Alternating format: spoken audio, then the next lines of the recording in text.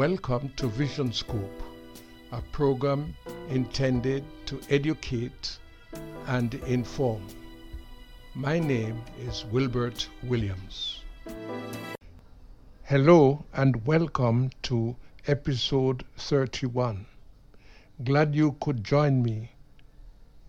In this episode, I will continue to tell my story of my journey through life.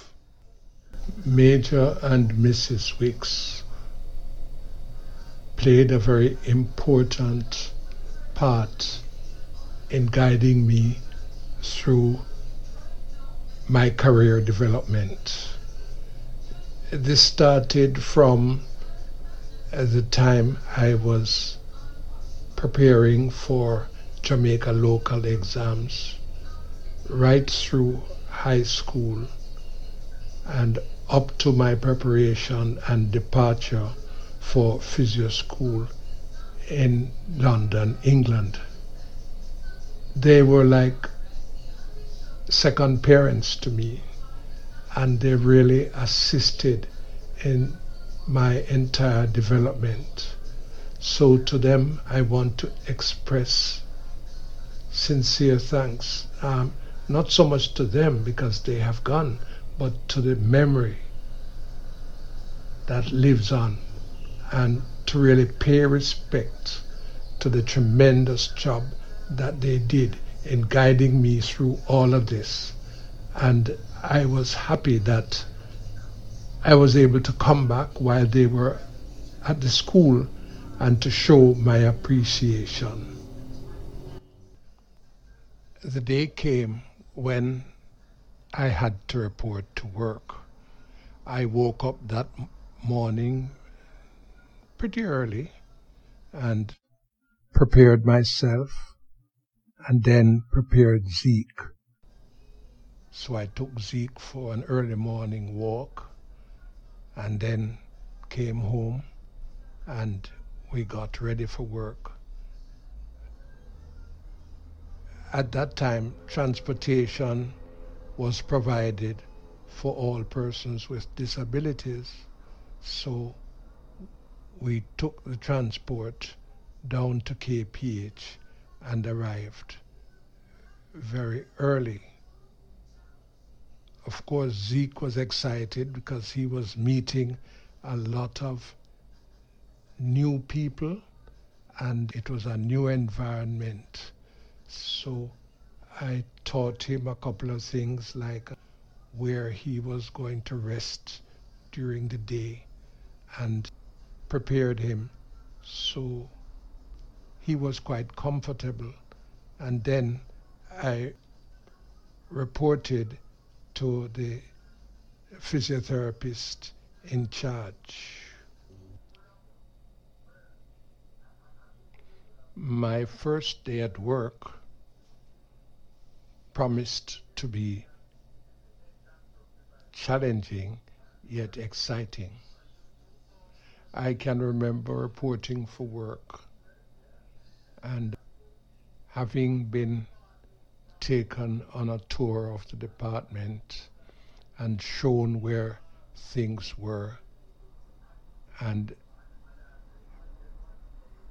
being introduced to the staff.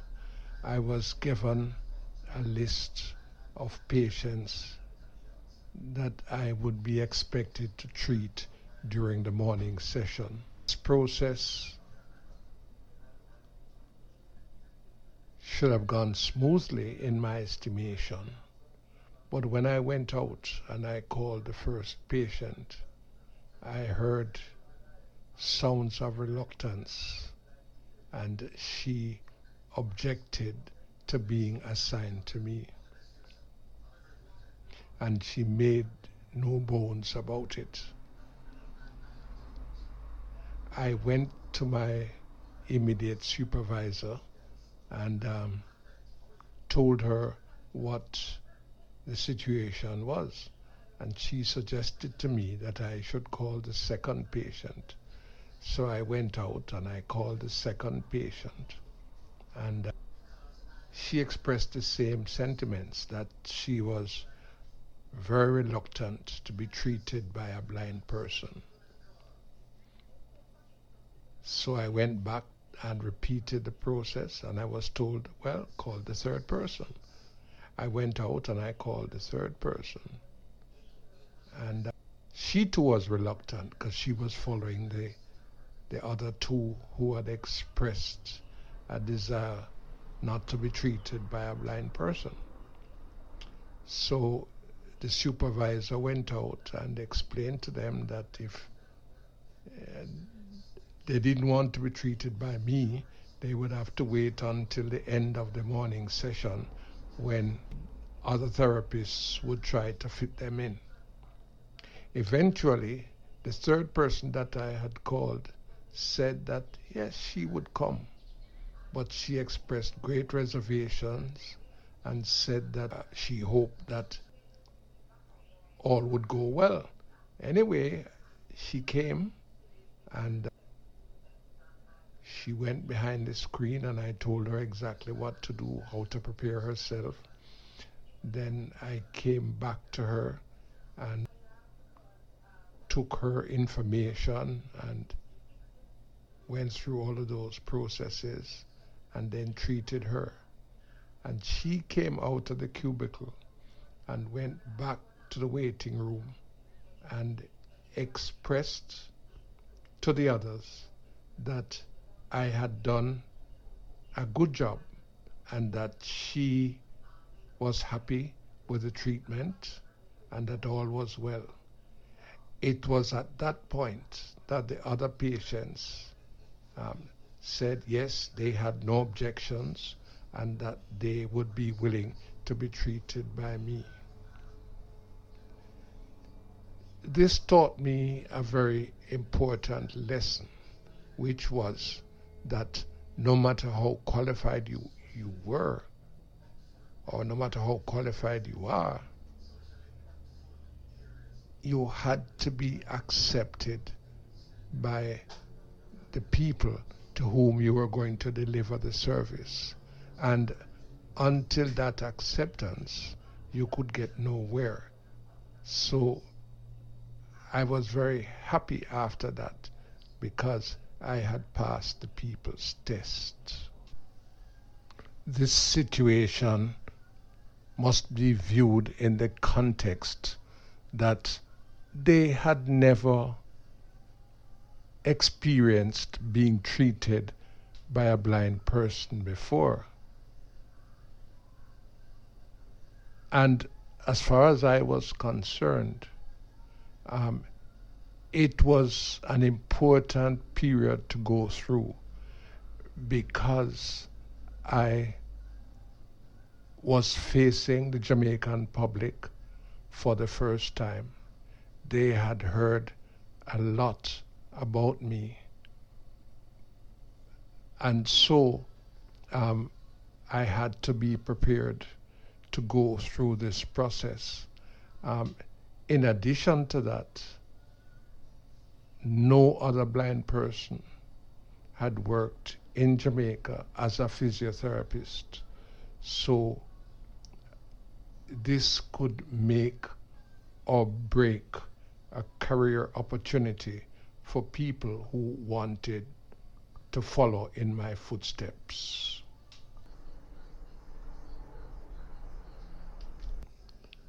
Things went well after that tentative beginning. Eventually, all of the patients accepted me, and ironically, they wanted to be treated by me. I had to tell them that there was order here and that I was assigned patients and that I could only treat patients assigned to me unless otherwise directed by the supervisor. So that tentative beginning grew into an excellent relationship with patients and staff, and that I deeply appreciated. In my opinion, Mrs. Winsome Sternbooth my supervisor handled the situation very well. Winsome was trained in Canada and returned a couple of years before me. She knew the patients well, and she knew the psychology of working with people, and she handled things excellently. She did not try to, outwardly intervene, but behind the scenes, she was extremely helpful and advised me what to do. So my relationship with patients, and staff grew. And, after a while, we really got to know everybody.